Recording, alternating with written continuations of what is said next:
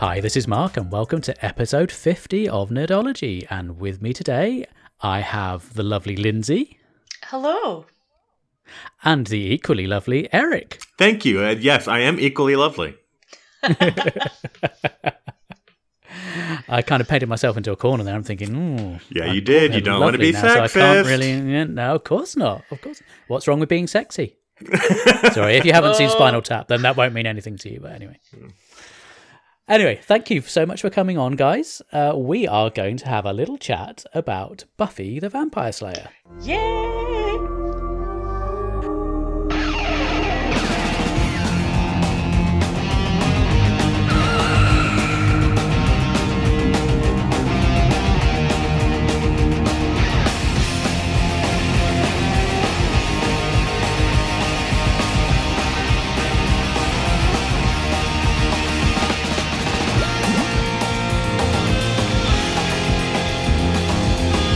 Now, Lindsay, this is kind of your fault, really, because you sparked this all off. Because on Twitter, it's been like a little personal journey for you, hasn't it? You've been rewatching pretty much all of it. Yeah. So my journey with Buffy has been a bit interesting. So I remember it being around when I was a teenager. Mostly because it sat in the same slot that Star Trek often did on a weekday evening on BBC Two.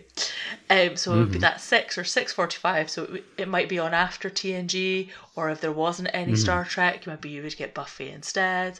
But I didn't really ever watch a lot of it. And when I did, I dropped in and out at really odd times. Like I must have caught the end of season 5, and I remember being really perplexed that the same character kept dying. And that wasn't really a big deal.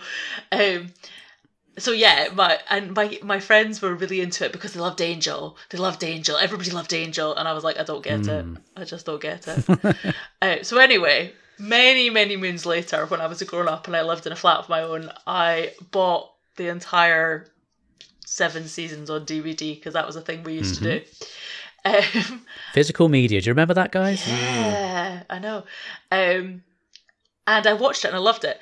And it took me about 4 episodes to realise that my problem was that Giles I found far more interesting and attractive than Angel had ever been. And there began my long love affair with Anthony Stewart Head. So yeah, I've watched it several times, but this recent one was kind of very much before all of this nonsense started, I'd started watching it, but it was a bit of a kind of, this is my comfy old quite jumper. timely, really, wasn't it? Yeah, well, you'd say that. Quite a nice distraction. I've kind of not really managed to find much time for it recently. Oh, well. It's funny, I've devolved much further back in my watching habits. But, so the thread started just as a kind of bit of nonsense. And I've kind of tied myself into it now, because pretty much every episode I've said something. And I'm about midway through season 5 now, I think. So I've had to jump a bit ahead to capture all the episodes for this evening. But yeah. Excellent. Well, Eric, how about yourself? What's your relationship with Buffy, so to speak? I was aware of Buffy as it was airing because I'm a bit older. And so I was in college, university, when Buffy was doing season 5, and I went to some friends and saw my first episode, and I can look at it here on Wikipedia. September 26th, the year 2000. That was the beginning of my senior year. And it was the beginning of season 5. It was Buffy versus Dracula. Which is not a classic episode. But it was really hyped over the summer, and so my friends had a watching party, and it was like, oh, Dracula's going to be... And I kind of knew of the show, because one knows of things. And... if you haven't seen it in a while, that's the episode that ends with Dawn just suddenly being there. Yeah, I did happen to, because we came up with a little sort of a list of what we felt were key episodes to have a look at before we started to have this very conversation. Subjective list, just so people know. Yeah, absolutely. Well, that's what it's all about, isn't it? But once I'd gone through those, I did find time to watch one more, and as I was scrolling through, I thought, oh, Buffy versus Dracula. Oh, you poor soul.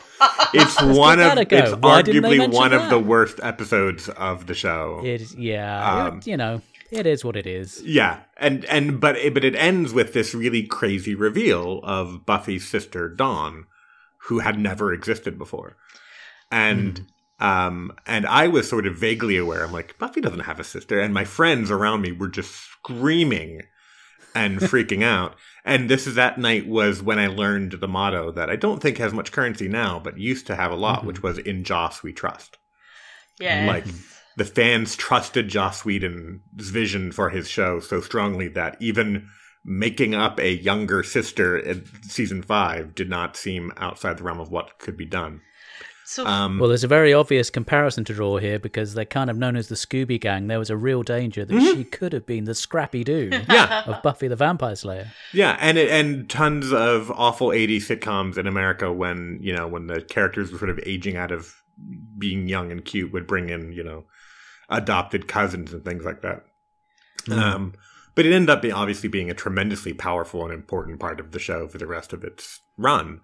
And that was sort of it. And then I kind of saw episodes here and there. I did not watch the finale as it aired because it was opposite American Idol season 2 finale, which I remember distinctly making that choice to watch American Idol instead. But then that dates things somewhat, doesn't it? Yeah, it really does. It went off the air again May 20th, 2003. 17 years ago. Shh. We don't talk about things like that. How to make everyone feel old. So to gloss over that, I just want to pick up on something that you said, Eric, there about because that reveal was insane. Like, it was just insane. Even as somebody who came to it later, I was like, whoa, wait a minute. Okay, right. Okay, that's a bit left field. But it's just an example of what Joss does incredibly well in Buffy, because there are a couple of moments where he just throws you for an absolute loop. And there's an incredible episode that I can't remember the name of off the top of my head, and we didn't include it on our list, and I almost did. And it's an episode where the entire time Buffy is thrown between two realities, one of which is when she is in a mental institution of some description, where she is being treated for the fact that she has this delusion that she is a vampire slayer, and the fight between which is the reality, and it's just so well done. And that for me is like the key marker of this. The other example we did include, which was like The Wish, where they just give you an alternative reality that has such value that you're willing to buy into that as well. Yeah, and they do it. I mean, there's other episodes that I quite like that I didn't include in my selections, but things like Superstar, where the episode begins and suddenly Jonathan is this guy we don't know is the most popular boy in town and like has a mansion on the hill, and everyone goes to him like he's a mafia don for advice about things. And the great joy of that one is the fact that we don't know him in the way that he is known in Superstar, but he has been in the series. Like, he's just this low-level appearance who, like, occasionally rocks up and, like, bumps into somebody in a corridor or, like, and it's just done really, really really well. Yeah, and there's tons of those sort of twists and reveals and playing with expectations throughout the show's run. And so when it finally, actually my housemate at the time ended up buying all the seasons on DVD, and we watched them all more than once through, I'm sure. Plus we also, like, it would show in syndication, so I kind of got a sense of, I think it was Saturday afternoons at like 5 or something, they would put an episode of Buffy on. And it kind of, when I was around, it kind of became a habit to just watch whatever they were showing. But I've seen now the entire show at least 3 times through, probably more, and selected episodes significantly more than that. I came to it fairly late. I was in a house share with friends during the sort of late 90s, early 2000s, and a couple of the guys were obsessed with it. So you couldn't really escape it. But I wasn't really that drawn to it. It's probably just me being really contrary and wanting to be different from everyone else. But my wife is a big fan of Buffy, and she encouraged me to watch it. So yeah, I've not watched every single episode, so I'm not a hardcore fan, but what I have seen I really enjoyed. I think what I hadn't expected was the level of humour I thought it would be very earnest and a bit taking itself a bit too seriously. No, and so that was a big and very pleasant surprise. But again, that's one of the lovely ways it turns itself on its head, because just occasionally you go from a little bit Scooby-Doo into something incredibly serious and poignant, or there are just lovely moments between characters where you suddenly realise that when you take away the humour, the relationships are still there. And again, the probably the most classic episode of that instance of that is an episode that I did pick, which is The Body. Yeah. Which is just so different from pretty much every other episode that I think it's remarkable that it still sits so well within the show. I can imagine it must have really been quite a talked about episode when it went out, because it really, the whole tone of it and the way they play it out is really well done and quite not really what you'd expect from Buffy. I found anyway. Yeah, absolutely. Yeah. I don't know how you want to shape the conversation, sir. So we can come back to this. Crack on, yeah. We can meander around. Let's just pick an episode and talk about it. Yeah, no, The Body is. I think for me, I'm very aware that I've only ever seen it as a binge. So I saw it straight, like follow, like as part of the arc, in context. Context. I cannot imagine what it would have been like tuning in to see an episode of Buffy and getting that. Because it's heart-wrenching and it's unsettling in a very different way to something like Hush, which we'll also talk about. Because it's the lack of music. It's the quiet. It's the reality of it, isn't it? Absolute fundamental reality of it. And like, I have never been in that situation. And I hope, touch wood, it's a number of years until I might ever have to deal with the death of an immediate loved one. But I was there with them, and I felt that, like I totally bought Buffy's disbelief and her disconnection. And, you know, even Giles is coming in and clearly wanting to be the grown-up but struggling. And Willow, Alison Hannigan, her acting is just, in fact, all of the Scoobies as they stand in the room and there's all that conversation about what she should wear, it's just so believable because even now, when something like that happens, you are frozen and caught in what is the precisely, minutiae. it's just, it feels so real. And to put that in the middle of a very packed season about all sorts of crazy hell goddesses and sisters that are in fact keys, it's I think it's some of the best television there is. Yeah, The Body is fantastic. It is not fun, which makes it very different from almost all the rest of Buffy, as you were saying, Mark. There's a tremendous amount of humor throughout the series. It is a Joss Whedon joint, and that's sort of his thing. But The Body is staggering. And when you, I didn't watch it as it aired, but I have seen it like sort of just as the one that was airing this week on syndication, and you don't want to watch it. Sort of when you realize, they're showing The Body this week. I don't know if I want to deal with that right now. I think actually in the middle of a binge, when you know there's another episode immediately after it, is maybe a safer way to handle it. And especially when you come to it having, you know, Joyce has never, Christine Sutherland, who plays Joyce, Buffy's mother, she was never a full-time cast member, but she was around all the time. Yeah. Yeah. And seeing how all of these characters we loved react to the loss of another character we loved and who we kind of just assumed was always safe because she was Buffy's mom. Joss has this tendency to sort of kill the character you assume will, of course, be safe. The fact that he still surprises us with it is sort of shocking, but he does. Whether it's Agent Coulson and the Avengers, or I won't say who it is in Firefly because people still get upset about that spoiler 20 years later.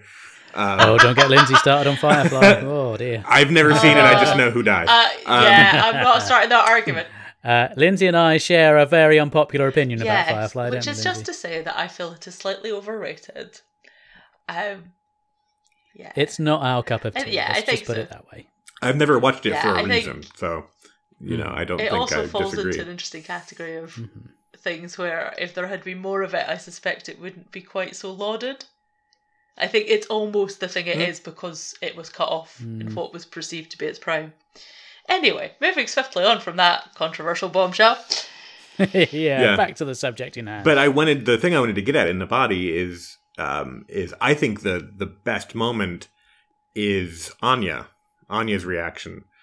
Yeah. Which this is the first time since she's become human again, because Anya is a 1,000-year-old demon, who was a young Viking woman and then became a demon and now is a woman again. And it's the first time she's encountered the death of someone she knows personally. And essentially, I forget the exact quote because this is not one of the ones I rewatched, but I know it well. And she says something along the lines of, "Why do people die? Why can't she just wake up?" Or, "Why can't she?" It is a child. It is a child reacting to death. And at first they're sort of annoyed at her because Anya is very sort of literal-minded and obtuse about things sometimes. And she's like, "Joyce was nice. She was good. Why is she dead now?" And it's not that she's too dumb to understand. It's that she's appalled at the pointlessness and mercilessness of sort of death itself. That it would come for this nice, good woman when there are so many awful people and creatures in the world. It's devastating. I think it also, Buffy has already seen death. There is death every week in Buffy. And it's one of the things that's always quite interesting is that, students go missing and there's always corpses because there have to be vampires. And it's the nature of the show that there is always something going on. But this is different and it marks itself out as different and it feels different. And in some ways it sets you up for what happens at the end of season 5. Because it shows you that death is not always a throwaway. Because at the end of season 5, for anybody who's struggling to keep track, is when Buffy dies for the second time. But this time it's more serious. And it sticks for a little longer. And that is... The way that they then handle that going forward is, in its own turn, wonderful and fascinating. Which brings us, in an interestingly circuitous route, to Once More with Feeling. I wonder when we'd be coming to this. My wife chose because we chose 3 episodes each that we thought we'd throw into the pot. My wife chose mine for me because she's the Buffy fan, really, so I figured she would know her stuff. She was very kind. She chose not to pick Once More with Feeling. Someone else, on the other hand, did. Whether you like it or not, it is a landmark in this series. I actually found it really entertaining. I love it. I think I it's wasn't amazing. expecting to like it. If Eric hadn't picked it, I would have. I kind of hung off to the end and waited until other people had taken the ones that I thought I didn't might expect pick. to like it, but I was pleasantly surprised. Yeah, and it is astounding that it's a completely original musical. Yep. Written by Joss Whedon, words and music, and he did it all on not much more than the usual schedule. He did go over somewhat, but he kind of kept it in roughly in the same sort of time frame. And it was the first of what became a sort of plague of shows doing random musical episodes with no justification, whereas Joss is very deliberate about the musical being a metaphor. Yeah. It's not... let's have a musical because I like musical, although Joss loves musicals and that's why he did it. But he was thinking, how can I do this thing I want to do, having a musical episode, and have it be realistic in the Buffy universe and have it do something? And so what do songs do in musicals? They occur when people have emotions they can't express otherwise. And the way that it is placed in the season is just phenomenal. Because you've had the resurrection, you've had Giles leave and come back again. There's all this stuff going on. Willow is on her descent into Dark Willow. Buffy is not really coping, but hasn't told any of them that one of the reasons why she's not coping is because they didn't save her from hell. They did in fact save her from heaven. And you get all of that in a Disney musical. Because it feels like that opening in particular is classic Disney musical. Yeah. The moment where I've got to say, the cast, their singing's incredible. Well, they have varying degrees of talent, but yes. Yes, bless her. Alison Hannigan, not a singer. No. But you know what? She gives it a go, and that's it. But like even Sarah Michelle Gellar, she's clearly not a confident singer. Like she doesn't have a voice that speaks to experience and to training, but it's pretty sound. And she was willing to do it, and for me that's half the battle, and none of it is unpleasant to listen to. So I think it works incredibly well. But the way that they play with what it is in terms of a musical, like the opening number, and she stakes someone and then appears through the smoke, is straight out of like, you know, the opening to Beauty and the Beast or something. Like it feels so much like I'm the protagonist in this Disney story, and here I am. It's great. But he certainly is going on the Disney musicals. But Joss is like a Broadman musical guy. Like he's old school musicals. Like his entire family is, which is a whole weird, interesting thing about his family. And so, the sort of opening song is very much the sort of Disney I Want song. But then later songs become, Walk Through the Fire is sort of this almost Les Mis kind of combination of various vocal lines doing all these things. The final song is sort of like a pop pastiche, or the final big song is sort of like a pop pastiche. He's doing a bunch of different kinds of things. There's a rock song in there. Yeah, switching up the genres consistently. Musical thing of take two themes and put them together, and all of a sudden you've got a beautiful duet about two different storylines that are kind of merging into one. And that moment where Tara, again, I'm really sorry, I have no idea what the actress's name is. There we go, Amber Benson. Amber Benson and Anthony Stewart Head are singing, and they are clearly two of the more confident singers. It's just beautiful, and it helps that those are two plot lines that I really enjoy. And once you've seen it once, you know where that all ends up. You know that Willow does descend into the dark because of what happens to Tara, and you know that Giles, who has gone back to England, has to come back, and that you get a confrontation between this.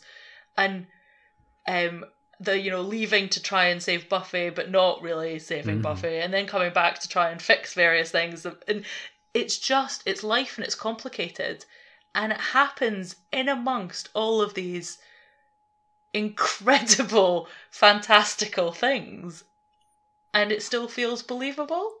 And there is one of my favorite elements about Once More My Feeling, oddly enough, is not from it, but it's from the following season, where there's an episode after Anya has become a demon again, where Buffy has to go and kill her, and as she essentially stabs Anya with a giant sword through the wall, and we've been seeing flashbacks to Anya's life, and one of the flashbacks we see is actually her flashing back to like the musical episode, essentially, and they squeeze another song in for Anya, and it's really lovely, and it sort of reminds you that these people have lived this crazy experience where they were all in a musical, and then they kind of the next day have to go back to work, which I kind of love. And like the way that they all react, and they're like, did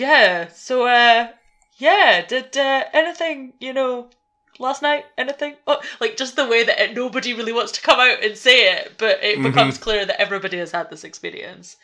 Until Dawn arrives, and she's like, you'll never guess what happened! Yeah, Buffy says it. In true teenage girl style. But no, it's one of my favorite episodes because I think it's a really excellent illustration of the audacity of the show and how bold and creative it could be. I think the songs are hella catchy and a lot of fun. But it also is still very funny, but it's also deeply resonant and sort of, I think it's one of the best of the sort of everything's going to hell, which is what season 6 is. Everything goes to hell in season 6. That's sort of the overarching vibe. The big bad is life, as I say. Does sound a little bit like they wrote that especially for you, Eric. Well, Joss Whedon and I have many similarities in some ways, and some very big differences. But if you've ever seen Dr. Horrible, which was a big thing, obviously, Dr. Horrible Sing-Along Blog, it was a weird internet musical. He did a commentary on it that was also a musical. Like, this man likes writing musicals. I love it.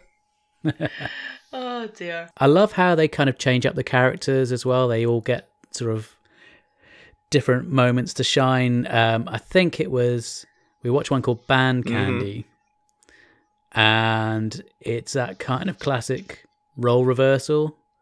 So they eat this cursed candy. Mm-hmm.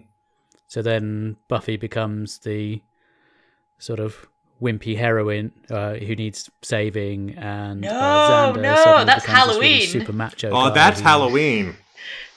Oh, it's Halloween. Oh, there we But go. you've Let's conflated rewind the a two moment. Ethan Rain So stories in that we Halloween, were talking it's all about Yeah. they become the characters that they have, the costumes that they are wearing depict. And Ethan Rain sold them the Oh, costumes. that's right. Except for Cordelia, who bought her costume somewhere else and does not, in fact, become a cat. But yeah. It has one of my favourite moments that has produced one of the greatest gifs that I enjoy using a great deal, which is when Willow, who dresses as a prostitute because this is a chance to be somebody you're not at Buffy's insistence that she try and like push the boundaries, but then freaks out and puts her ghost costume over the top of it, then becomes a ghost prostitute. And at one point walks through a wall and just about kills Giles, which cracks me up. So yes, you're right that Buffy becomes sort of a French. She becomes a sort of Regency era damsel in distress, because at this point she's trying to woo Angel essentially, and she thinks, if I become the kind of woman Angel grew up with, he'll like me, and so that's the costume she picks, and then it ends up having this effect. And of course, in the end, Angel likes her for her because she's different from all those girls. Exactly. And then Band Candy is sort of the return of Ethan Rain, who is this old friend of Giles back when Giles was called Ripper and was dabbling in black magic for fun and whatnot before he reformed. And in this, the Band Candy essentially causes people to regress to teenagehood. And so Giles and Joyce, who is still alive at this point, go off and have sex in the back of a car or something. And on the hood of the police car, I think you'll find. Well, I don't know if they have sex there, but they certainly have sex, and they're making out on the hood of the police car and things. And They are. And it's all very... it's the white t-shirt and jeans and the cigarette box tucked into the sleeve, and it's very... And the poor principal as well, he Armin regresses Shimmerman as well. is excellent in this. He just, it's really well done, I think, and it gives, I think, the adult characters who are perhaps traditionally a little bit more constrained, it gives the actors playing them a bit more freedom to kind of breathe into a different side of their character. And it's done really well, and it's good fun. Like, I think for me, some of my favourite Buffy episodes are just a bit of a romp. Yeah, there seems to... they kind of fall into a couple of categories. You have the sort of Monster of the Week episodes, and then you have these arc episodes, which I think, from my experience, seem to become more prevalent as the show progresses. And I must be honest, maybe I'm just really shallow, but I really love the Monster of the Week episodes. Yeah. I think that's There's more fine. of those at the start, I think. But yeah. Yeah, I think as the show got older and denser, they did feel the need, I think, to put in more of the arc episodes, or to have more episodes that at least featured the arc. But even in season 7, there are plenty of sort of one-off Monster of the Week-y kind of vibey episodes that are sort of isolated from the larger storyline. And I would argue Buffy does the best Monster of the Week of any sort of Monster of the Week-y kind of show.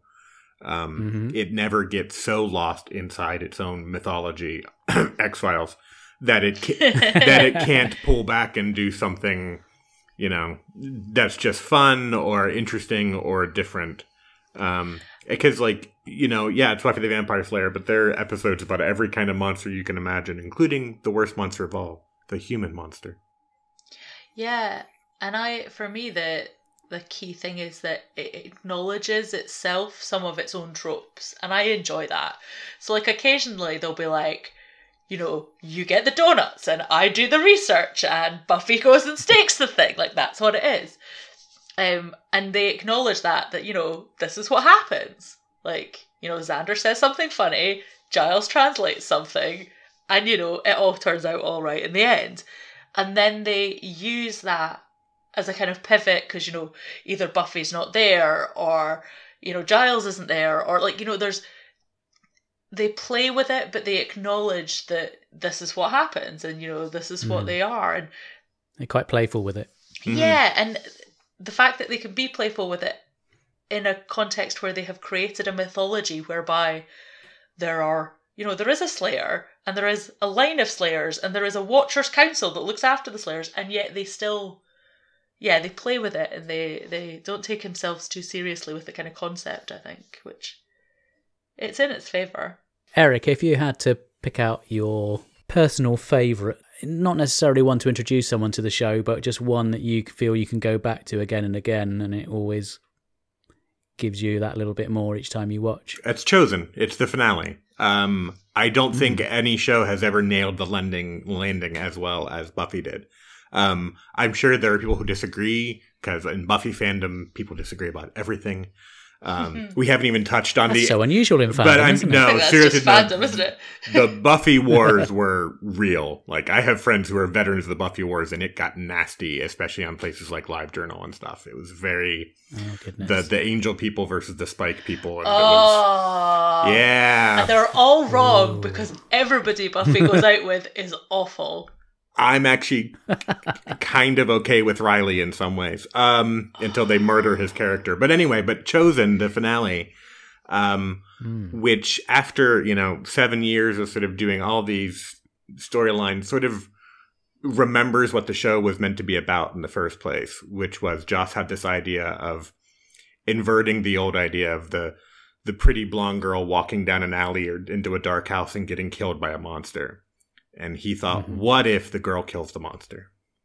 What if... Well, that was such a big thing back in the day when it first came along, because there weren't that many sort of female role models who played sort of kick-ass characters. They were generally sort of there to be rescued. But I thought that was so refreshing to see something like that come along. So that was, I think, quite a unique selling point. Oh, it was in 1997 when the show debuted. It was completely new. And even now, it's still not done nearly enough. No, and I think we have to acknowledge that what we do have now, we wouldn't necessarily have had if Joss Whedon had not done what he did with Buffy. Oh, I say we wouldn't have had it. I don't think it's not I think it's definite we wouldn't have had it if he hadn't shown that it could be done, and done well with Buffy. But I like the fact that I like finales that are about sort of circling back to beginnings in a way. And Chosen circles back to the beginning, both thematically, with it being about this girl and female power and her relationship to her power and what she chooses to do with it. But it also circles back to like the four, the core four, Giles, Xander, Willow, and Buffy. Other people are there and we see them, but like there's a great moment where they're sort of off to save the world and they're talking about like going to the mall tomorrow, and the sort of Giles rubs his glasses. So beautifully season 1 and 2. Yeah. And for me, that, and the Earth's definitely doomed moment that kind of pulls the season in from both ends is just beautifully done. So obviously I had to skip ahead of my rewatch to watch this. I was so shocked that it was a single episode. Yeah. Because it does everything because obviously it has been an arc and there's been build up, but the amount that is packed into a 45 minute episode at the end is insane. There is no way that any show would do that now, I don't think. It would be at least a 2-parter. Yeah. And actually, I don't know that it needs it. Like, I would have loved more follow-through, and I know there's a comic series, and I've kind of dipped in and out of that, but I don't love it. I always want more follow-through. I always want people's wounds being tended and the emotional fallout of whatever. But I understand that that's not necessarily what you need, because otherwise you end up with the end of The Lord of the Rings, The Return of the King, which goes on for 17 hours and ends about 8 times before it does in fact actually end. So yeah, I think it's beautifully done. I had forgotten just how well. Yeah, and the moment that will always give me chills is you see sort of Buffy revealing her plan, or you see her about to, and then it cuts to other things. And then when the plan kicks into effect, which is Willow channeling essentially the feminine power of the Slayer through some weapon MacGuffin that we just discovered. And essentially every potential Slayer, all the girls in the world who would possibly be called to be the Slayer if Buffy or Faith, the other Slayer who we haven't really talked about much, die, they all become Slayers. And Buffy has a speech. It's like, every girl who can stand up will stand up. And yeah, it's a dude and it's kind of mansplaining, whatever, but it's still so powerful to see a show that says, yeah, we've done all this other stuff, but the important stuff is that women are amazing and we should recognize that. And we should do everything we can to encourage them to stand up and take their rightful place. Even hearing you speak about that gives me chills, because that moment is just phenomenal. And given when it was made and the constraints of TV budgets, the graphics are not awful when you have all these girls facing all these bringers or whatever they are. But then you get this cutting of just girls and women all across the globe, or ostensibly all across the globe, suddenly being filled with this power and this surety that comes with power. And it's just, like, genuinely, I'm, like, teary-eyed, because... And you know what? It's a bit hashy. Like, you know what I mean? It's not deeply subtle, but it's just phenomenal. No, not at all subtle. Like, it's not subtle. I'm sure other people have done similar things in more tasteful ways, but it got me, and it still gets me now. But when I think about when it was made, which I suppose is why people get so frustrated when Joss Whedon lets them down now, because like many creators who have done something incredibly well that has meant so much to so many people, it's almost impossible for them to live up to it. Yeah. He's not the only one who has that problem by any stretch of the imagination. No, yeah. And, yeah, and even when the show was on, when he left running it full time after season 5 to go off and work on Angel and Firefly and stuff, and like the shows suffer to what degree sort of everyone disagrees, but there is a noticeable mark in decline when he's sort of not running things day to day. And when he comes back to do episodes of Buffy, they're usually among the best in season. He wrote Once More with Feeling, he wrote Chosen. And so even when the show was airing, there was, grumble. But then he still shows at sort of the very end that he knows the show he created and why we loved it in the first place. And he hasn't forgotten that. And a lot of showrunners kind of do forget that after 7 years.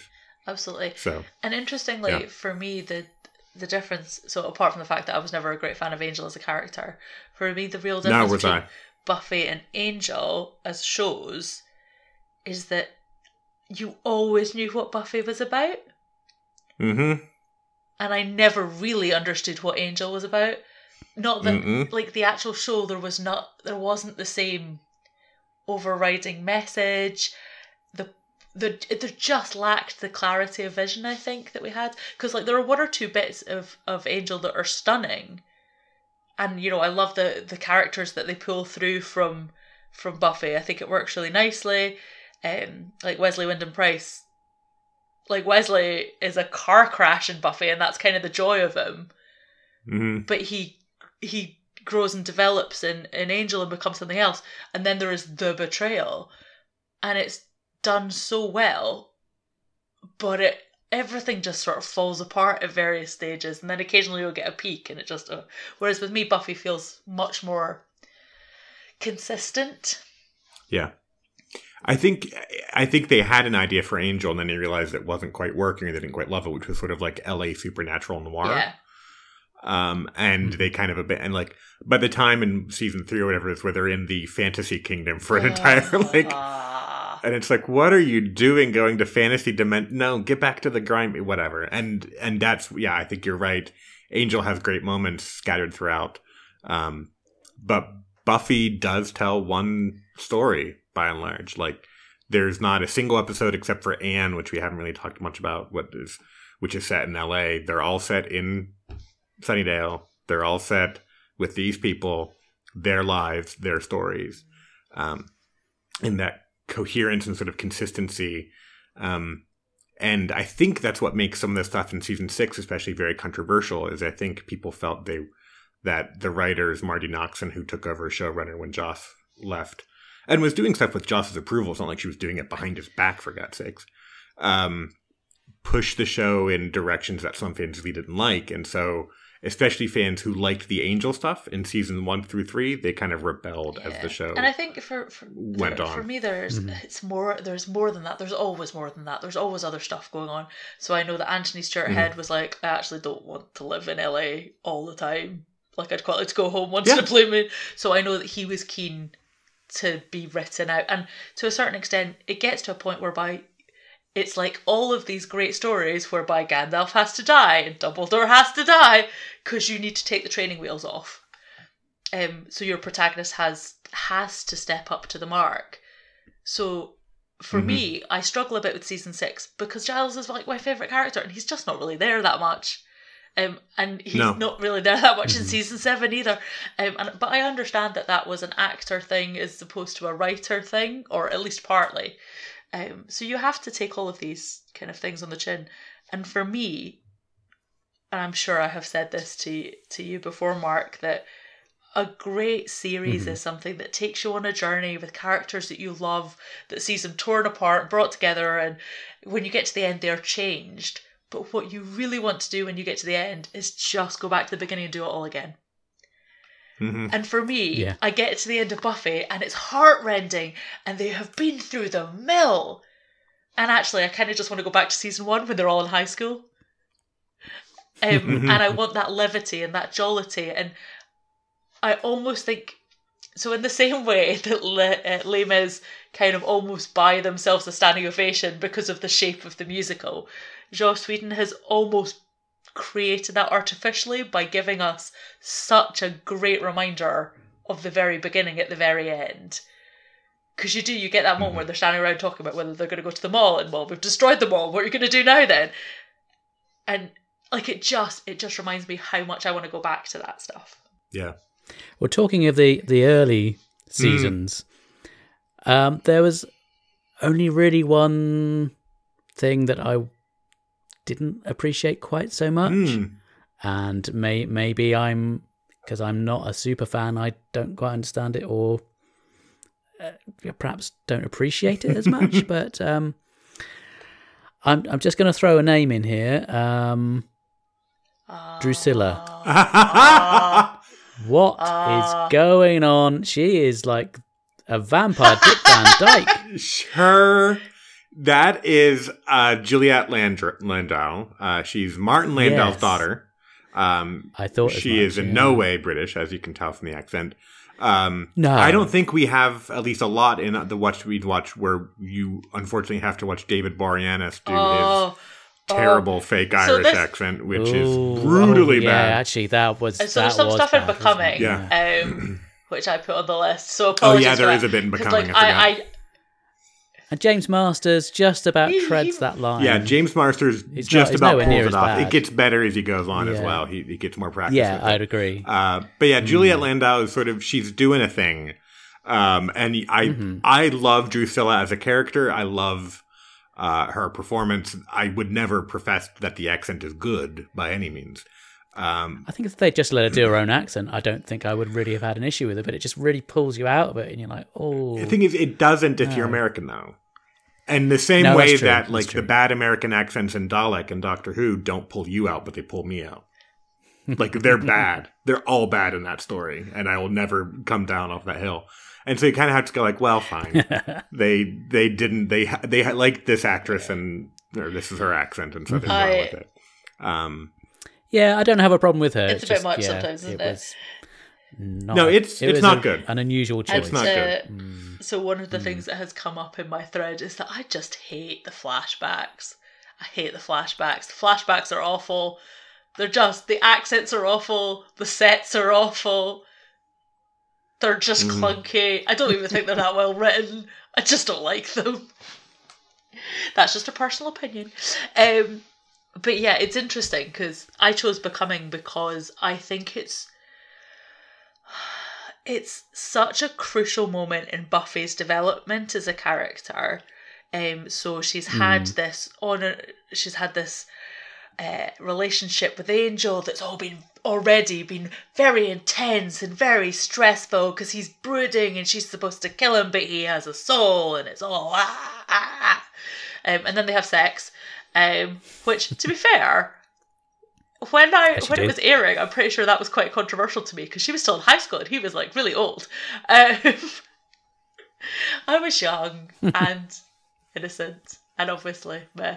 Anyway, so they have sex, and he loses his soul because he has one moment of true euphoria or whatever it is.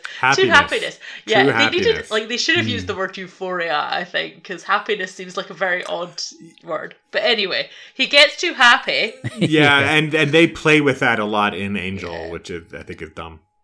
Yeah. Anyway, so he gets his one moment of true happiness, aka an orgasm, and he loses his soul and becomes Angelus.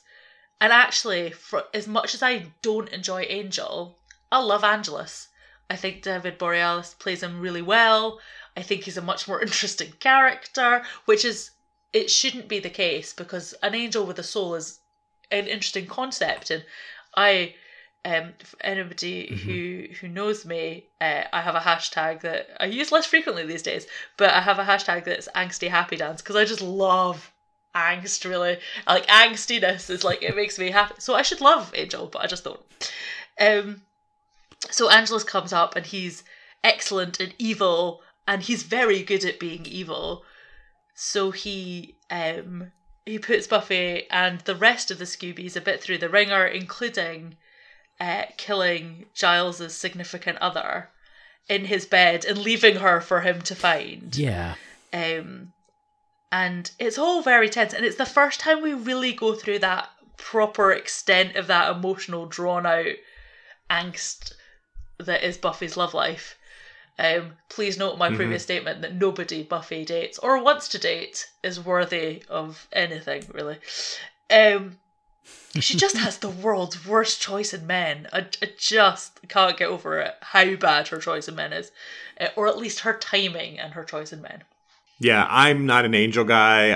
I'm not an Angelus guy either. I think David Boreanaz is not a good actor at this point in his career. And I think that's part of the reason why Angel doesn't quite resonate with me.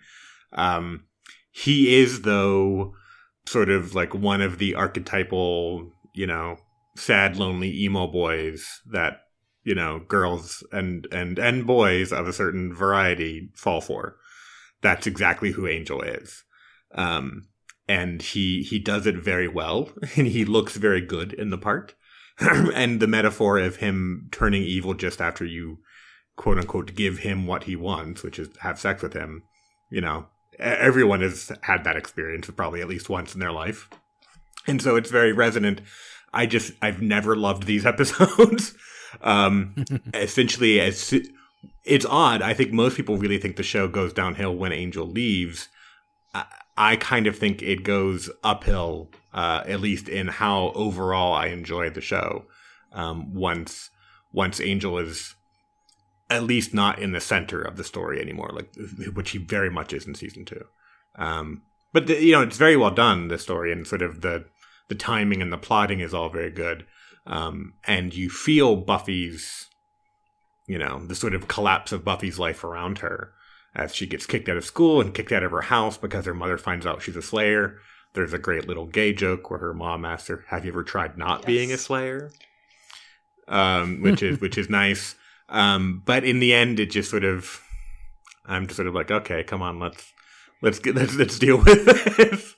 Buffy Angel just never ever worked for me. Partly because he is 100 years old and she is 17. It's pretty problematic. But it's also, so this is the end of season 2, and season 1 is A, much shorter, and B, the arc of the Master is A bit ropey, and B, ends sort of haphazardly because the Scoobies aren't fully formed yet, and it kind of ends with a falling out that, the prophecy, and Giles is trying to protect Buffy, and Buffy's like, well, stuff it, I'm going to go anyway, and then, people follow her, and it all gets very...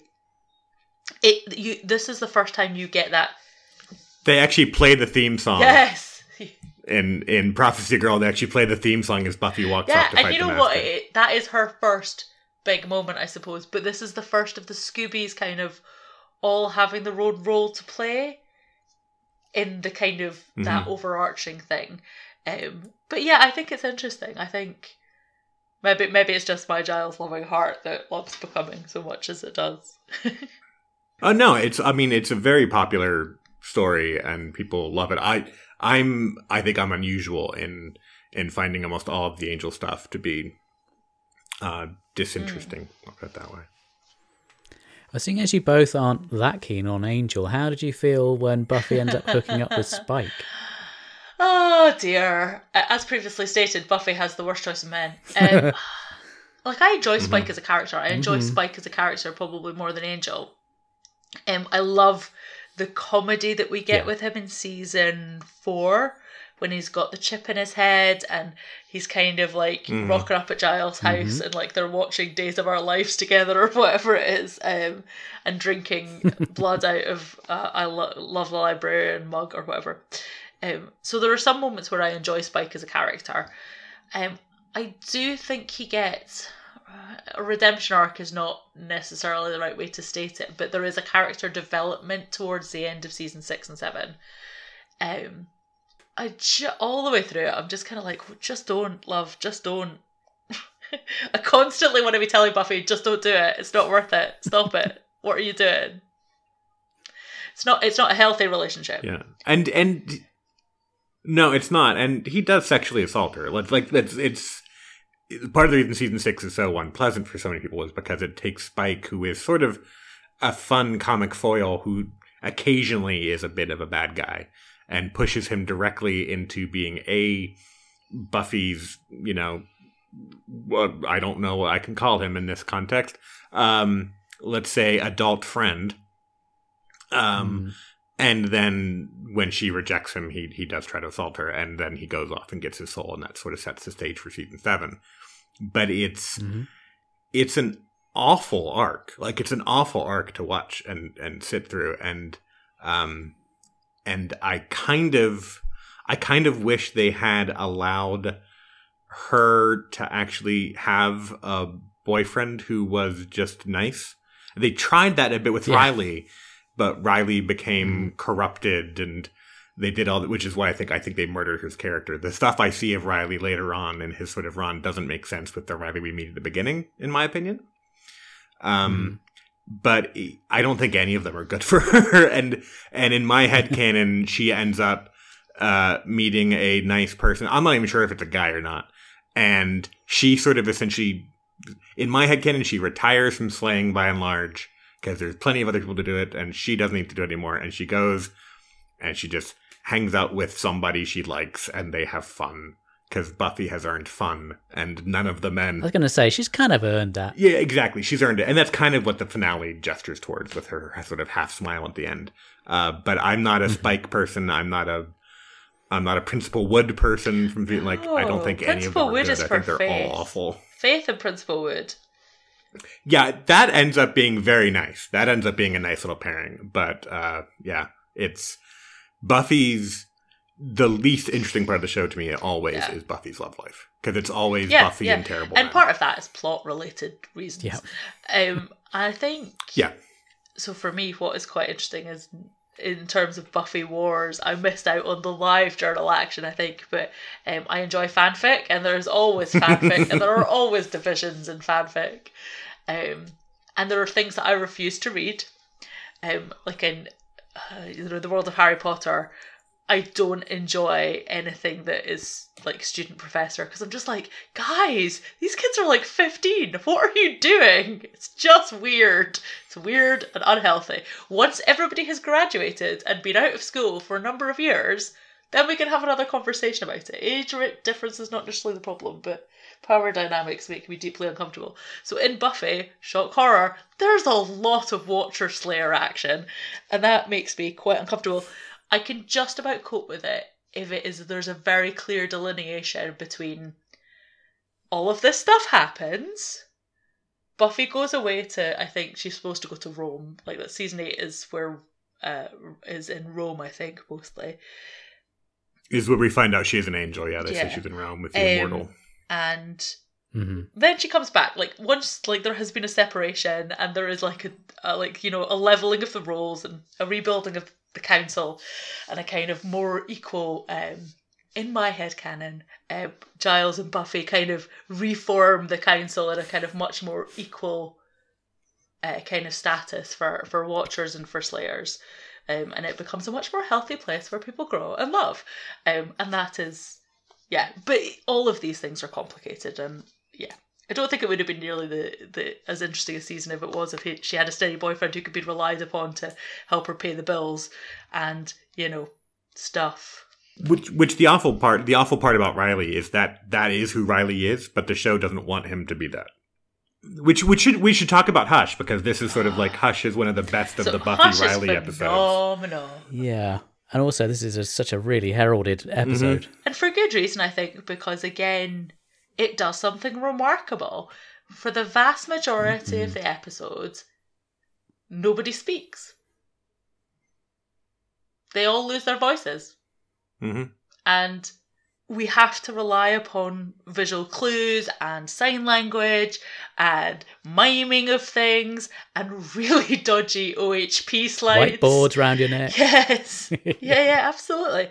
And you are brought into that experience because that's all there is. And you could argue that it would be interesting to do it that they couldn't hear each other, but we could hear them. But actually, they do it really well and really beautifully. And the gentlemen are terrifying. Oh my god, yeah, the stuff of nightmares. So well done.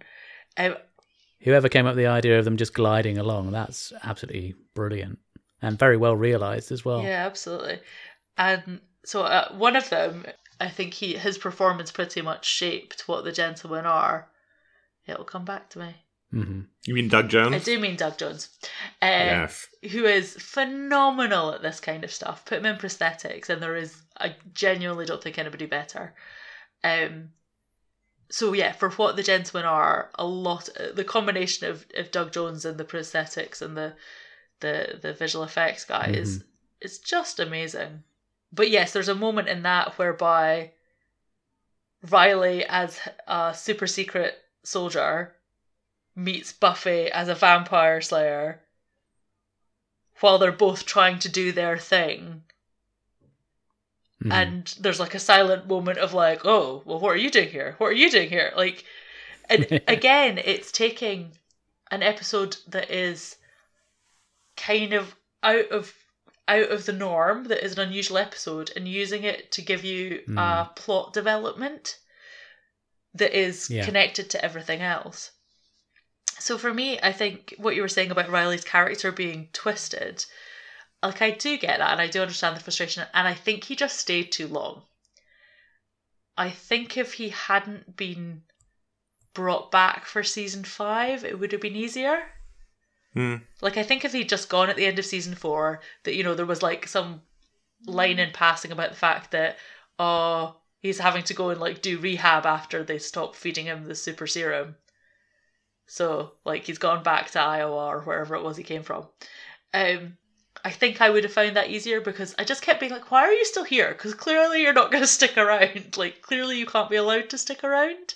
Yeah, it's an amazing episode on its own. It's interesting for where it stands.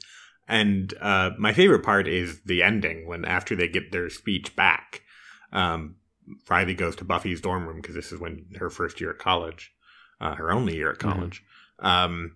And they say they should talk, and then they can't break the awkward silence, and the episode ends.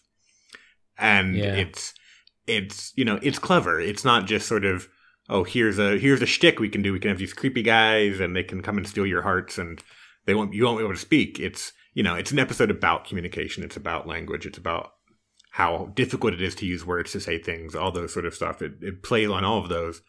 And it's not just with Buffy and Riley. It's sort of, this is the first moment when Tara and Willow express that they have a connection with each other, when they are, able to sort of hold hands and be very powerful witches together, when in isolation they were sort of both kind of just okay.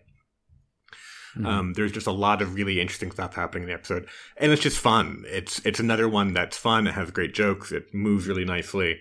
It's very standalone-y in a way that some of the other arc-heavy ones aren't. Like, you don't really need to know that much about the initiative, the group Riley belongs to appreciate what's happening in the story. But it's very arc-heavy in terms of the characters. And that's something that the Monster of the Week episodes were still very good at doing, which was making it about the characters. It's not just, this week there's a werewolf because we like werewolves. It's, this week there's a werewolf because we're talking about, suppressing hormones, or we're talking about, trying to be rational when you're a teenager and you just want to go and do awful things. Like, whatever. The monster's always metaphor, Buffy. And the gentleman is sort of about politeness, almost in a weird way, because they're this sort of Victorian-looking men, and they're called the gentlemen, and it's, we don't talk about things that are difficult to talk about. Oh, and it's that sort of vibe. So it's that fixed sort of rictus grin as well. There's something about something that should be. They remind me of, not quite Are You Being Served, but it's that kind of like, you could see them as like a forceful salesman, just kind of gone slightly wrong. Like, it's very unnerving. It's maybe worth touching on the fact that, where we've agreed that Buffy's relationships are pretty much uniformly problematic, the way that Willow's relationships are handled, I think, actually is remarkably sound. I love her and Oz. I think Oz is an incredible character. He's dry and witty, and the werewolf element of his persona is dealt with in a really, it's never not given seriousness, and when it needs to be, like, there's always a clear, like, no, this is like, you don't mess about with this, because I could hurt someone and that's not okay. But equally, there's lots of dry chat and lots of kind of thing, and the pair of them together are lovely, and that it feels like a really wholesome depiction of what a relationship should be like at that stage. It feels quite realistic as well, because it feels like a sort of typical teen relationship, and the whole thing where she has that fling with Xander and they have the big bust up, and that feels quite natural and quite, it's the sort of thing that happens with teenagers. I felt like also the way that they sort of dealt with representation, I felt was quite ahead of its time. Yeah. Would you say? Yeah, no, Willow coming to terms with her sexuality was like a huge thing in the queer community. Like, it honestly was. And and the fact that they never sort of said, you used to be straight and now you're gay. Like, it's sort of just like they come to realize that their friend has learned things about herself. And as one does in college and like high school, like, it's what happens. And I like the fact that, and it's also very believable that it's often centered on one person at first. And at first, Willow is like Tara sexual almost, instead of being just straight up lesbian. But then by the end, she's with Kennedy, or she seems like she's going to be with Kennedy. It's strongly implied. And so, it's nice to think that Willow's out there being a lesbian witch somewhere. You see, and it's interesting because the terminology is really key. So for me, I don't think of her as being lesbian because I feel that almost devalues the relationship that she's had with Oz. So for me, I would probably describe her as bisexual. What she would choose to identify as, which is funny because she she says does, lesbian. I'm and pretty it's pretty sure. much the only thing that grates with me, because if she's a lesbian, then is she deciding that what she had with Oz wasn't real? And maybe she is, and as a character, I will never know the inside of her head. But that to me, I mean, I don't think that necessarily means she didn't love. Yeah, Oz. I mean, my mom calls herself a lesbian, and she was married to my dad for 17 and years. So, like, I think it's entirely possible to have serious relationships that mean something, but to be something else. Yeah, and I suppose sexuality is, as we're increasingly discovering, a myriad of different experience. For me, like that was a terminology that I just kind of, it felt slightly grating to me. But that's just my personal experience. So yeah, it's interesting to kind of see that they've managed to show us and model what seem to be healthy relationships and healthy sexual identity kind of journeys in one character, and then Buffy is just a hot mess. Which is what makes me think that a lot of it is plot driven. Although Xander also ends up being a hot mess. But that feels like a quite a realistic hot mess, because... Yeah, I suppose. But I think you could maybe argue that Buffy's hot messiness is realistic in the sense that she is a unique and tremendously powerful human being. Well, she's been put in that situation. Yeah, and the idea of being, like, what normal boyfriend could she have? Yeah. I suppose, like, in reality, would she have one at all? Would she just decide that life was too busy and she just couldn't be bothered? Yeah, the fact that she keeps trying to have a normal life is sort of like the decisive conflict that makes Buffy different from previous Slayers, who sort of just became Slayers. And very true. And again, it would make very uninteresting television. I think the Xander and Anya thing, I think, is... It always felt... It was... Obviously, what happens is awful, but it felt it didn't feel throwaway. It didn't feel... like it was done purely for the plot development. It felt earned, which seems like an awful thing to say about a relationship falling apart, but... Again, they're just bringing in a realism to relationships, aren't they? In a very... it sounds weird to say that in a show like Buffy that's all about a crazy hellmouth with demons and vampires and all sorts of weird stuff, but you've got that kind of reality to bring viewers back and sort of have that sort of... I don't know where I'm going with this, really, but it has that kind of... It's emotionally real. And that's the thing about Buffy, is it always has to be emotionally real. Because all the nonsense, as you say, is nonsense. But it has to be emotionally real. And that's why one of my episodes, the one we haven't talked about yet at all, is the prom. Look at that. Very well done. Which is a... Thank you. But it's in many ways, it's a very slight episode. Like, the Monster of the Week is literally... joke. It's a joke. It's tossed off in joke almost, and Buffy goes and deals with it, and it's some demon dogs that are being trained to attack prom because some guy. Oh, and that's the joke. Is that it's. She's like, "Why are you doing this?" He's like, "I have my reason," and it turns out like he asked her to the prom, and she said no. And it's very just like, I'm an awful high school boy. That's the reason. Mm-hmm. But it's the episode where Angel tells Buffy, like, look, I'm moving to LA. This isn't going to happen. We can't be together. And then she still has to go to prom and be the Slayer and do all these things. But the moment that kills me, that will kill me forever, is when they get Jonathan. Like the scene, the class is doing their sort of like, happiest couple awards. They're doing them at prom. Some schools do it that way. And they get Jonathan to read about how, we never really knew you, kind of afraid of you maybe. And when weird things happened, you were always there. But, you saved us. Buffy Summers, class protector. I'm like, literally am about to cry. It's so powerful to see all these people who, it's not that they like Buffy or even know her, but they know that they owe her their lives in some way. Mm-hmm. And then the way that leads into graduation is perfect. But that episode is just full of beautiful character moments. So we discover that Cordelia is in fact working to pay for her dress because it's all gone horribly wrong with her parents. And Xander, who is notoriously broke, spends whatever he's got on making sure that she can get her dress. His road trip money. So he spends his road trip money on making sure she can have her dress for prom. And there's just so many beautiful moments. And obviously Angel does rock up to give Buffy her prom moment. And I don't know that we ever really understand that, but there's already been a moment between Giles and Buffy, which I always love those little quiet moments. Like the proud father moments, sort of kind of comrade in arm, proud father moments, and they're littered all the way through, and they go through rocky patches and the relationship changes, but those moments where they just are together and there's an acknowledgement of the fact that he's proud or she's thankful or, at least they've got each other, are just beautiful.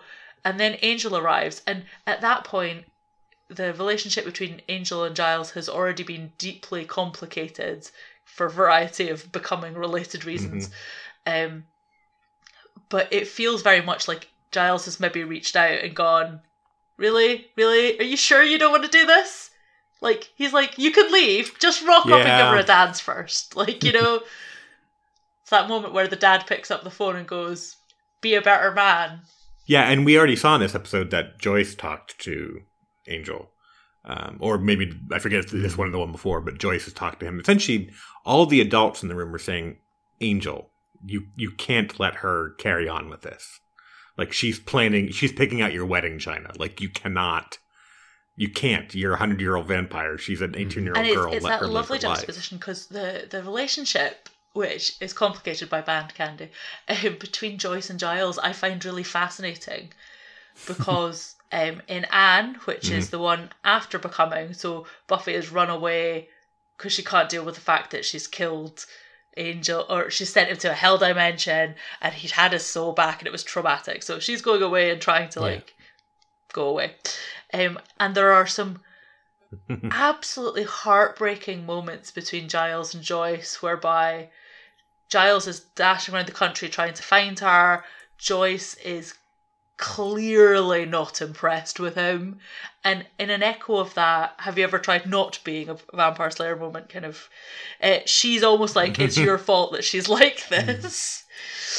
So she's almost blaming an influence on Buffy's life for the fact that she's the slayer, because clearly Giles just was like, fancy being the slayer, come on, it's gonna be great fun. Anyway, and it's awful and difficult, and then there's there's all sorts of things, but the pair of them, they kind of orbit around Buffy in a slightly complicated fashion, and sometimes they're working together and sometimes they're not so much, but yeah, so that kind of their influence on Angel and Buffy's relationship, I think, is quite interesting. Yeah, and I'm sure, like, I won't say I'm sure, my suspicion is that when sort of core demographic of, you know, young women of a certain age saw this, they sort of were angry at, you know, Joyce and Giles for sort of essentially making Angel be the better man and not just do the easy, comfortable thing.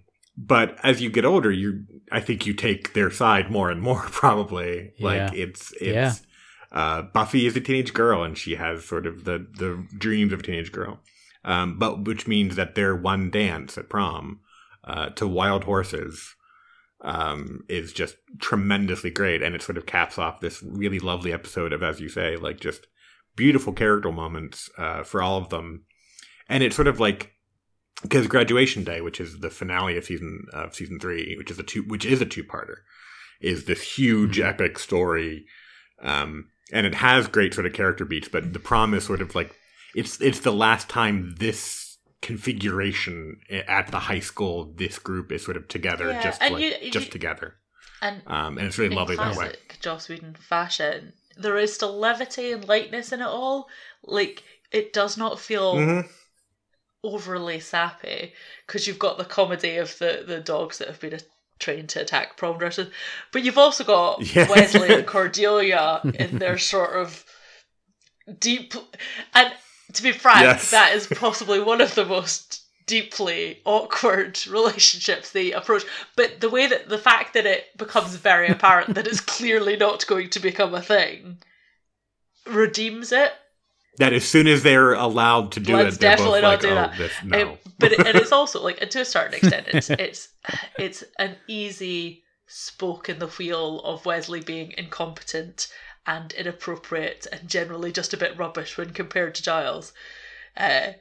Which is why I find it really funny when people are like, yeah, but Giles is totally sleeping with Buffy. And I'm like, no, just no. Hashtag just say no. Yeah, so it's interesting. It's a lovely episode as well, actually. I was happy to see it on the list. Is there anything else that either of you would like to bring up that we haven't covered yet? Because I think feels like we've gone right the way through. Yeah, we kind of worked our way backwards to a certain extent, but we did. Yeah. The only one we didn't really touch on is The Wish. Yeah, that's Anya's first story, is that right? Yeah, which might have seemed a little odd as a kind of one-off for you to jump into, but it's kind of like their equivalent of a Mirror Universe episode. So if you're a Star Trek fan, Mirror Universe episodes are a chance for all of the actors to pretend to be evil versions of themselves and the writers to have a jolly good time writing some kind of evil romp.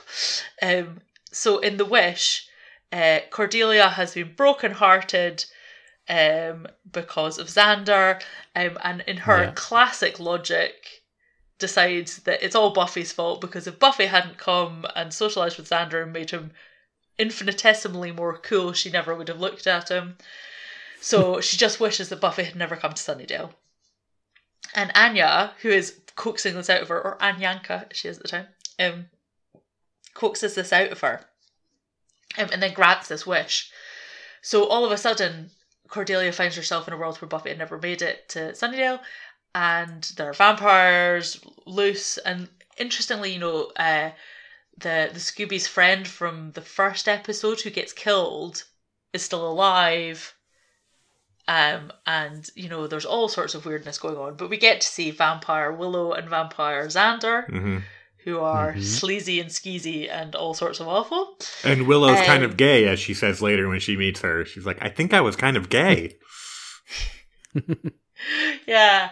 Is that later when... That's in Doppelgangland or whatever yeah, it is. Yeah, I almost thought about Doppelgangland. I couldn't decide for ages because I love Doppelgangland too. And Alison Hannigan knocks it out of the park. She's delightful in both roles.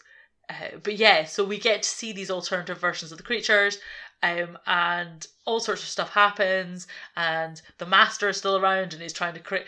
The Master's plan for a factory that, produces... that bit falls apart very easily, because you put humans in and you get blood out, which I think is kind of what vampires do anyway.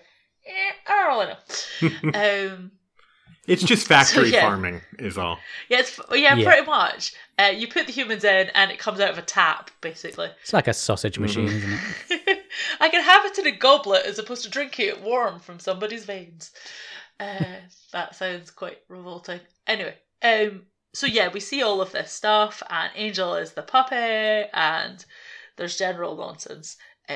But they somehow manage to save the day. The Scoobies that exist in the dream world figure out what it is that's caused this, and smash Anyanka's pendant, which and basically Giles is like, well, we just gotta hope that the other world is better than this one, because it can't be much worse.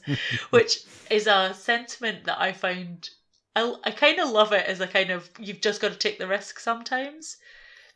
And it's always struck me. Makes you wonder if there's a pendant somewhere we ought to be smashing now. Well. But they do a really good job, I think, in The Wish of showing how even the sort of small things that they have in Buffy that give them pleasure, like going out at nighttime, for example, are just in this world just completely impossible. Or wearing color. Wearing color, yeah, it attracts them, they say. I don't know if that's true, but it's like, it's interesting to hear like all the stories they come up with. And absolutely.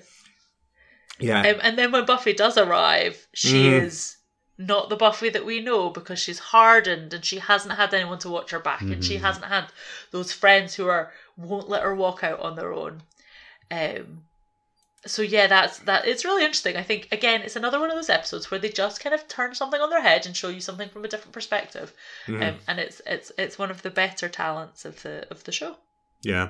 I think the last episode I want to mention, just because it's something that does a kind of similar thing, although in a different way, and it's I love it because it's about Storyteller, which is a late season 7 episode about Andrew, who is one of the dinks in season 6, and Jonathan is the one who did like the alternate universe where everyone sort of made him like king. Andrew ends up being, as they always call him, Andrew is Tucker's brother. Tucker's the guy at the prom. So it's like, oh, Andrew, oh yeah, Tucker's brother.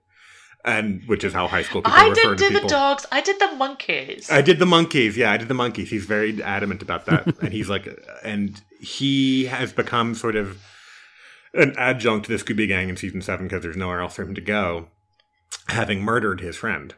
And he essentially, he's narrating the episode, and he's like creating the story. And it's wonderful because in the end, Buffy sort of forces him to be honest instead of live in the story. And I like that essentially he needs to sort of abandon this sort of nice framing and this, there's a hero and a heroine sort of storyline, and has to accept reality as it is instead of how he might wish it to be or how he would tell it as a story. Anytime a show kind of goes there, it's super fun. But it's also the show sort of being very aware of, I think it's almost the show saying to the fans who wanted the story they wanted, saying, we're telling our story, and our story is not happy ever after.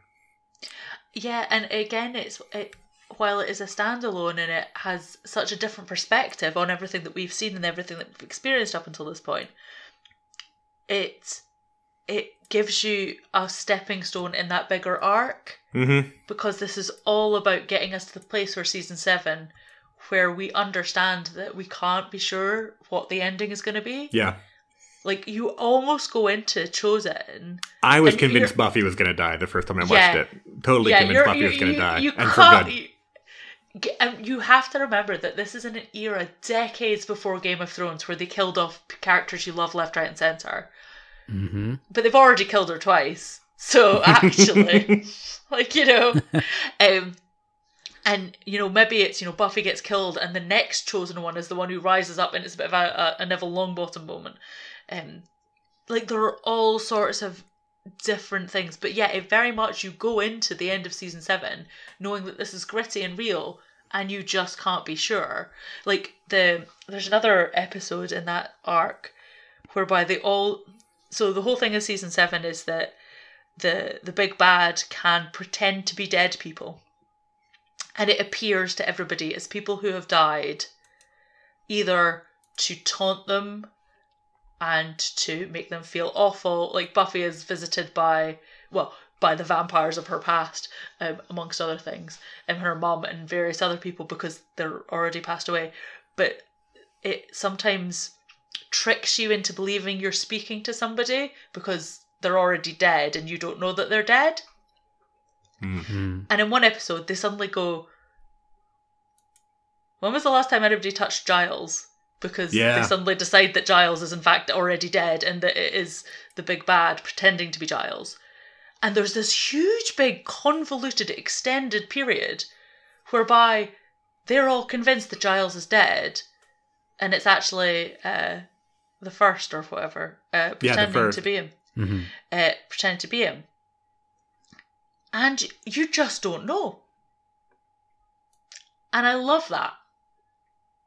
It's awful, but you love it. You buy into all of it because they have killed off people. They have, Xander's lost an eye. The level of unexpected discomfort has been huge already. Yeah, particularly the episodes I saw of season 7, it does seem like they're very much anything goes and really trying to keep you on the edge of your seat as to what's going to happen. Yeah, and even in the end, and that bus that drives away from the Hellmouth, which is collapsing into the California desert, most of our favorite characters are there. The only one who really we knew well that dies is Anya. Yeah. But yet, even just seeing some of these the sort of new Slayers who we've seen all season get killed, is rough. Yeah. But our leads all make it. And I don't think anyone thought that was what we were going to, but the fact that we even questioned it is testament to how sort of, anything goes this show became by the end. Which is so funny given how sort of simply it starts. Yeah, and it's the joy of that anything goes is that they then don't use it in the finale. Mm-hmm. I think, and maybe it would be harder to do that now because we've all just seen too much of this stuff, I think. But they set you up to this point of tension, and then they don't press the big trigger. So we get to the end, and actually we get pretty much everybody out, and that's lovely. We don't have them sobbing over Dawn or Giles or Buffy. They could have done any of those things, and we would have accepted that those were shocking, but not unexpected. Yeah. Whereas I think the killing of Anya and the way it's done, which is fast and brutal, And if you turn away from TV for like 30 seconds, you miss it. Like, she doesn't get a hero moment. She just gets cut down from behind. Yeah, and I think because of her journey, they felt able to do that. Yeah. Because she has been hero and demon again. Mm-hmm. And we're not quite sure where she is. And wherever she is, she always, or to be fair, she was demon and then hero and then demon again. But, she always had a huge history of misery behind her. Yeah, it was complicated. And just to tie it into what I was saying earlier, Andrew is the one that tells Xander that she died, and he lies. Yeah. He says she died saving my life. Because, again, he wants to tell Xander a nice story. So, stuff like that is what will make me love Buffy forever. Like, it's so aware of the power of what it's doing, and it does it so well. And it's so human. At the end of the day, I think, for me, it's about vampires, clearly, in the title, and monsters. But it's about humans. It is about our inability to tolerate difference and the joy it can bring when we learn that actually, just because somebody's a werewolf doesn't make them evil. Because that's a life lesson everybody needs to learn.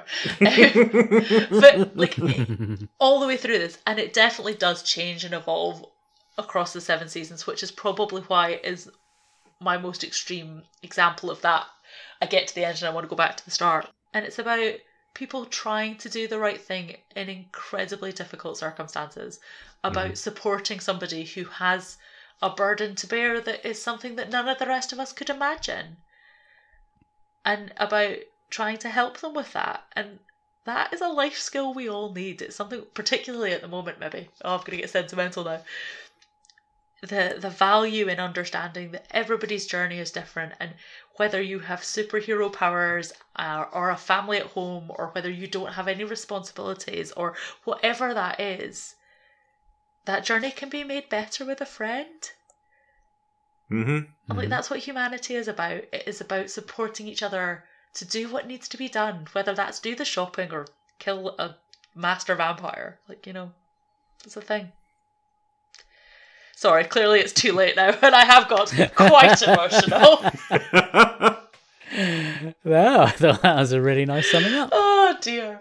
Excellent. Okay, well, we're going to go for a commercial break now. When we come back, we're going to get a bit of feedback from our listeners, and I'm also going to be asking our guests for their recommendations. I don't think this is going to work. You may be right. We don't seem to have much in common. I know. I hate opera, you hate jazz. And I loathe modern art. It's my job. So, about the only thing we do have in common is... our taste in coffee. Golden roasted, richer, smoother. Nescafe Gold Blend. Hello. I want to see you. Now. And welcome back. So, it's time for some listener feedback. So we didn't have hundreds of replies, but what we did get was quality rather than quantity. So thank you for everyone who responded. So I'm going to go first. We have got Jeff Waddell up in Scotland. He says, dipped in and out of it, mostly the early episodes, which seemed to be standalone. But as it went on, the narrative became such that if you missed an episode or two, you didn't know what the hell was going on when you eventually caught up. Sarah Michelle, what's her name, is fit though. Yeah, that's Jeff. And Giles's library was really a TARDIS, wasn't it? Yeah, maybe. So thanks, Jeff. And Rob Irwin, who is from the Doctor Who show. He says, Buffy has dated much the same as any 90s TV series, which seems normal on one hand, as that's what TV shows do, but is slightly shocking as it always seemed that much funnier, more knowing, and had more heart than most of the shows back then. So for it to feel as basically aged as the rest of them nowadays and not actually possess any magical powers to stop the march of time and still feel as fresh as it did back then is slightly sobering to this mid-40s correspondent.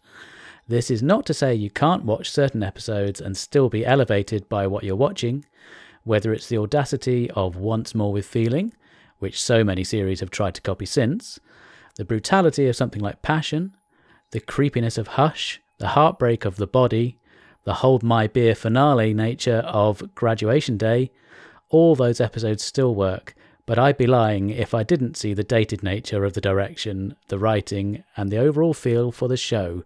I'd love to know what a 14-year-old in 2020 makes of it now. Thank you for that. And lastly from me, I have, this is quite a special bit of feedback. This is from Brian Richardson, who I've known online for many, many years. Back in the early 2000s, I used to moderate on a Doctor Who board, and he would crop up from time to time, and his handle, which he would use quite a lot, was Mr. Pointy. And I believe he's retired from his moderating duties, but he was very much involved in buffyboards.com, which if you haven't been on, it would be worth checking out. Very friendly environment for you to go on and chat about all things Buffy. And he wanted to talk about how he got into Buffy and his sort of first experience of it. So Brian says, it was their first visit to the United States. We were on a bus tour of California and Vegas. There were long days of travelling, sightseeing and recovering from jet lag, and it took its toll on Chris, which is his wife, who ended up feeling really knackered on that day in Vegas. I was okay, so I thought I'd watch a bit of telly with the sound way down so as not to disturb her. It's very easy to get into channel hopping while watching American TV because of all the breaks, but I started watching the first episode of Buffy and carried on because it completely gripped me. I'd heard of the film but dismissed it as it sounded like typical B-movie fodder, but this was much better than it should have been. Hey, the pretty girl was chasing the monsters. Blimey. Was that him off the Gold Blend adverts? Etc, etc. So thanks for that, Brian. And next we're going to go to Lindsay. Yeah, so I have this from Amanda Schneider in Indiana. Mm-hmm. Why do I love Buffy the Vampire Slayer? I'm so happy you asked. I have decided to answer in list format because in addition to loving Buffy, I love lists. Who doesn't love a list? Indeed. 1. Right place, right time. It was the summer of 97 and I was absolutely brimming with free time as a recent high school graduate. I was a teenager. It was a show about being a teenager. And even though the whole thing was taking place on a hellmouth, it seemed way more realistic than 90210. 2. Being the new girl. I think I was the new girl in school 5 times. I went to 3 different high schools, sad face. I really identified with Buffy as the new girl that first season. Who will you eat lunch with? What if you get lost? What if you inadvertently offend a bully? Not to mention all the well-established dynamics that you are just blundering into when you start a new high school. Ugh. 3. Willow Rosenberg. She is adorable. Even in the alternate universe Bizarro world, as a vampire she is adorable. Maybe not quite as adorable when she went all veiny-faced. I'm not 100% Willow. If I took one of those BuzzFeed quizzes, I'd probably be about 50% Willow, 25% Buffy, 10% Anya, 10% Giles, 3% Cordelia, and 2% Buffybot. Not that I ever took one of those quizzes. We didn't even talk about the Buffybot. Anyway. 4. Angel Spike. Well, just not Riley. I think my teenage heart will always ship the Buffy-Angel pairing. But damn it, the Spike redemption story is pretty epic. 5. Buffy Summers, class protector. How can you not love her? She is always trying. There is so much loss and struggle in this character. She's her own worst enemy much of the time, but is it any wonder? She is like the brave little toaster and just keeps going. Also, she had the best outfits. Right, can we just... I would like to correct that, because some of the outfits are absolutely horrific. Please see my Twitter list. Anyway, 6. Okay. Anya and the Bunnies. I have nothing to say about this really. I just loved that they made a 1,000-year-old vengeance demon afraid of bunnies. Yes, that was excellent. That was great. 7. The Scooby Gang. Has there ever been a more perfect unit? I love nothing more than watching them do research in the library and arguing over who ate the last jelly donut. 8. This show was just full of campy, funny goodness. Joss Whedon is a genius. I'm pretty particular about humour. I wish I was one of those people that laugh easily and often, but I'm stingy with my chuckles. The Buffy brand of humour is definitely my sweet spot. In the episode Hush, season 4, episode 10, which is beyond creepy, they managed to work in some of the funniest moments. Giles' slideshow presentation with his Buffy will patrol tonight illustration is perfectly embedded amongst all the creepy. 9. The show was just full of campy, funny goodness, except when it was full of poignant sadness. Joss Whedon is an evil man. There is so many soul-shattering moments in this show. Jenny Calendar, Buffy's taking Angel to save the world, Tara, Buffy's mum, Anya trying to process the death of Joyce in the episode The Body, season 5, episode 16, is one of my very saddest TV moments. 10. She saved the world a lot. Excellent. Thank you for that, Amanda. And thank you for reading it out, Lindsay. You're very welcome.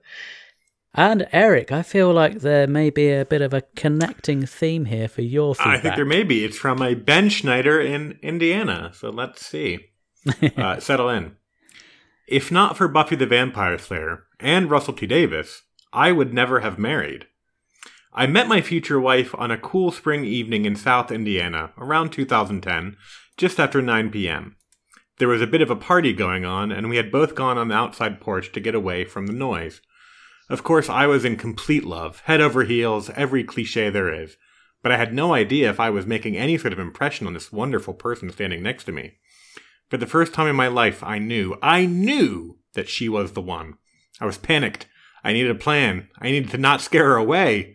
I quickly considered my available assets. I had no money with which to bribe her, no muscles to excite her. How I realized I'd therefore have to use my personality and charm. My brain considered this option and responded with clangs of, "Emergency! Red alert! All hands on deck!" running through my head. Somehow I kept the panic at bay on the outside, presenting a calm and cool facade.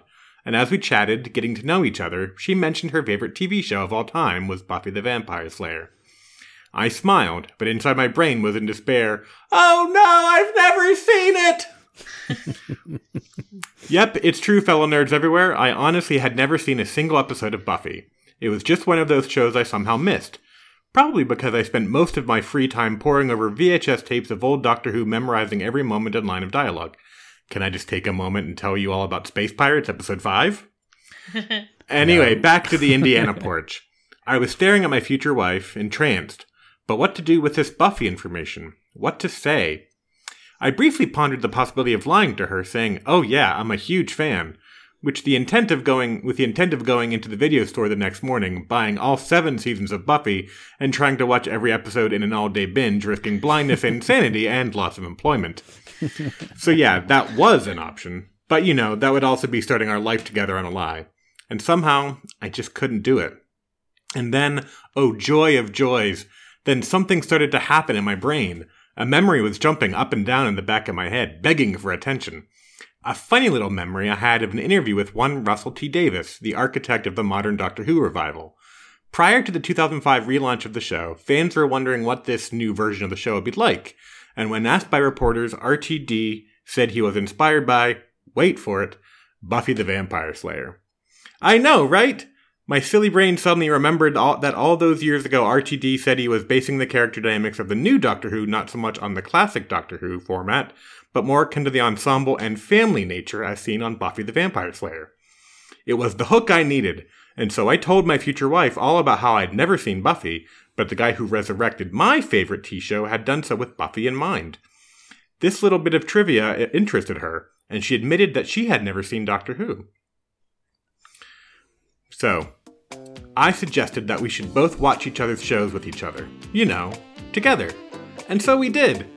We started out watching the first season of Buffy, and then we watched Series 1 of Doctor Who, and then moved on to the second season of Buffy, and then progressed on to Series 2 of Doctor Who, back and forth, over and over, until wouldn't you know it, we went and got married. Thank you, RTD! As part of our wedding festivities, we even paid tribute to the 2 silly television programs that brought us together the first evening on the porch.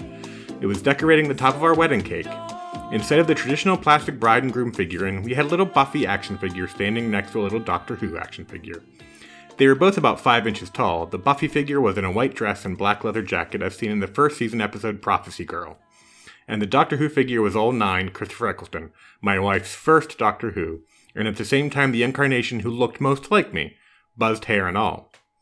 And later that night, my new wife wore a black leather jacket over her white wedding gown as we left the reception, an action figure come to life. She didn't have a crossbow, but I still told her, by the way, I really like your dress. Aww. Excellent. How sweet Lovely. is that? I love things like that. Oh. And thank you, Eric, for reading that wonderful That was feedback. really lovely. I'm happy to know there's this married couple in Indiana who sort of unite two of my favorite shows. It's very sweet. Yeah. And thank you all for your feedback. That's been fantastic. So we're now going to move on to recommendations. I am going to come to Lindsay first. What would you like to recommend for our listeners? So the first thing I'm going to recommend is an old school show that is on Netflix currently. So I have been watching Jonathan Creek, which is straight out of my childhood, and I love it. I just love it. Oh, way to make me feel old there, Lindsay. Jeez. Sorry. Well, I say childhood. I was a teenager, probably. I had a very awkward That makes me feel conversation. Well, maybe not even a teen. No, I can't have been a teenager yet because I had a very awkward conversation with my mother because I was very excited for the next episode of Jonathan Creek, and she's like, "Why? Or what do you think is going to happen?" I was like, "Well, I think they're going to do it." And there was a really awkward conversation about what it was, and I was told off for discussing it as it. Which, in hindsight, having rewatched the series recently, the characters do. So I'd clearly picked it up from there. Anyway, so Jonathan Creek is currently available on Netflix. Particularly the early stuff with Carolyn Quentin alongside Alan Davis is definitely worth a watch. And the other thing is a bit random. At the moment, there are lots of actors and creators sharing content with us, which is great. I think some of it's better than others. But Patrick Stewart has been reading sonnets, which are delightful. Definitely check out his Twitter. Yes. It's just Patrick Stewart reading Shakespeare sonnets. You really don't need much more than that. What's not to like? But the latest kind of addition to the pantheon of possibilities is Harry Potter and the Chamber of Secrets is being read by actors associated with the franchise. So this is an official thing. Chapter 1 was read by Daniel Radcliffe, which is ever so slightly surreal, because, you know. And the second one was read by the actress who played Hermione Granger in the original casting of The Cursed Child. So they're releasing a chapter kind of, I don't know if it's once a week or twice a week, something like that. But yeah, I love an audiobook, and I believe I've seen clips, and Stephen Fry has definitely read one, and Stephen Fry reading live as opposed to just in my recordings would also be exciting. So I'm looking forward to that. Excellent. And Eric, what have you got for us? Okay, so I was trying to think whether the last time I was on was when I made you watch Into the Woods.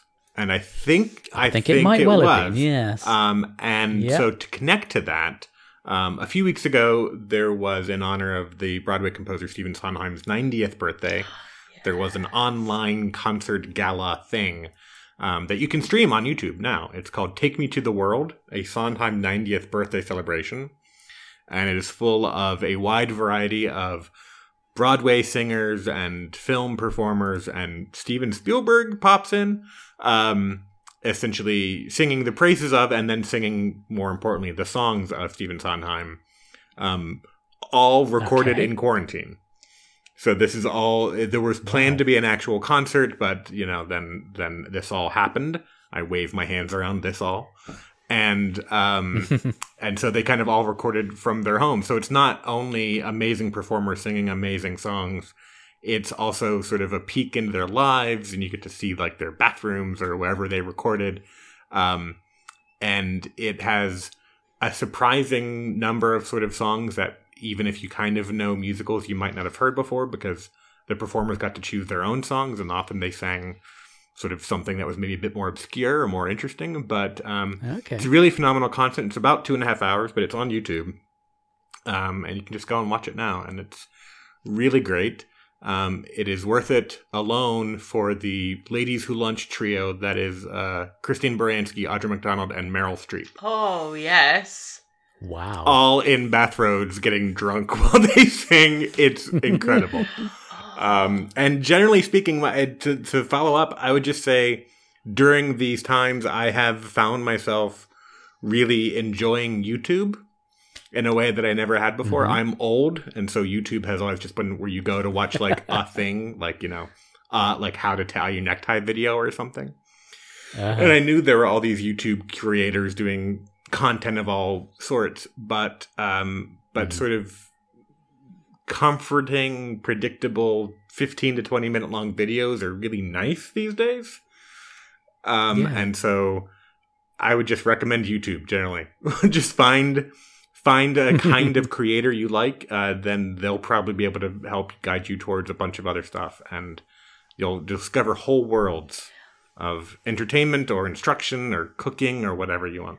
I recently fell down a rabbit hole of listening to loops of video game music with atmospheric effects. Oh, wow. And you know what? It totally changed my working life. I know I'm not currently working at a desk, but when I work at a desk, actually, turns out that even as somebody who's relatively vaguely musical, I can listen to 3 minutes 11 seconds if it's looped well for hours. Just hours. It's just really good background music. So yeah, lots of good stuff out there. Oh, that's excellent. Thank you both so much for your recommendations. I'm going to chuck a couple out there as well. Lindsay is a fellow fan like myself of Cabin Pressure, which is a Radio 4 excellent call. Comedy series. Excellent call. Yes.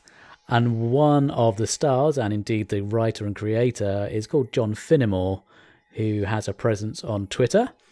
And since he's been having to be isolated like a lot of us, he's been creating these little videos on YouTube. And they're called Cabin Fever. So he's doing them in character as his character Arthur from Cabin Pressure. And they're fun. They're only sort of little 10-minute snippets. But if you have listened to Cabin Pressure and you enjoy that, I think you might get something out of these because they are quite fun. So they're a nice little diversion. So yeah, if you go to John Finnemore on Twitter, or just type in John Finnemore on YouTube, and I'm sure you'll find it there.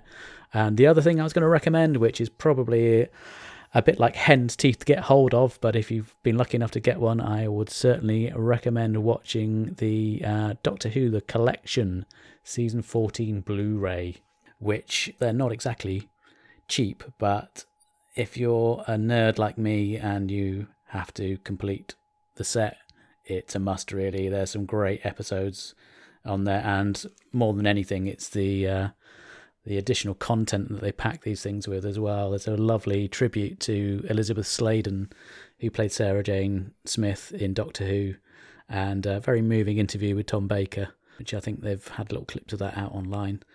So yeah, definitely recommend if you can get hold of a copy of that. It's well worth a look.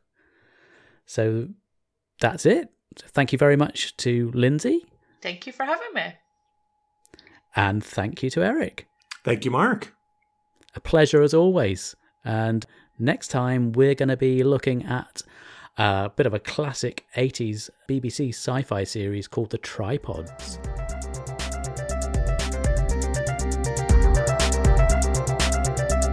If you want to get in touch, you can email us at nerdologyuk@gmail.com, or you can tweet us at nerdologyuk. We're also on Facebook, just type in Nerdology UK podcast.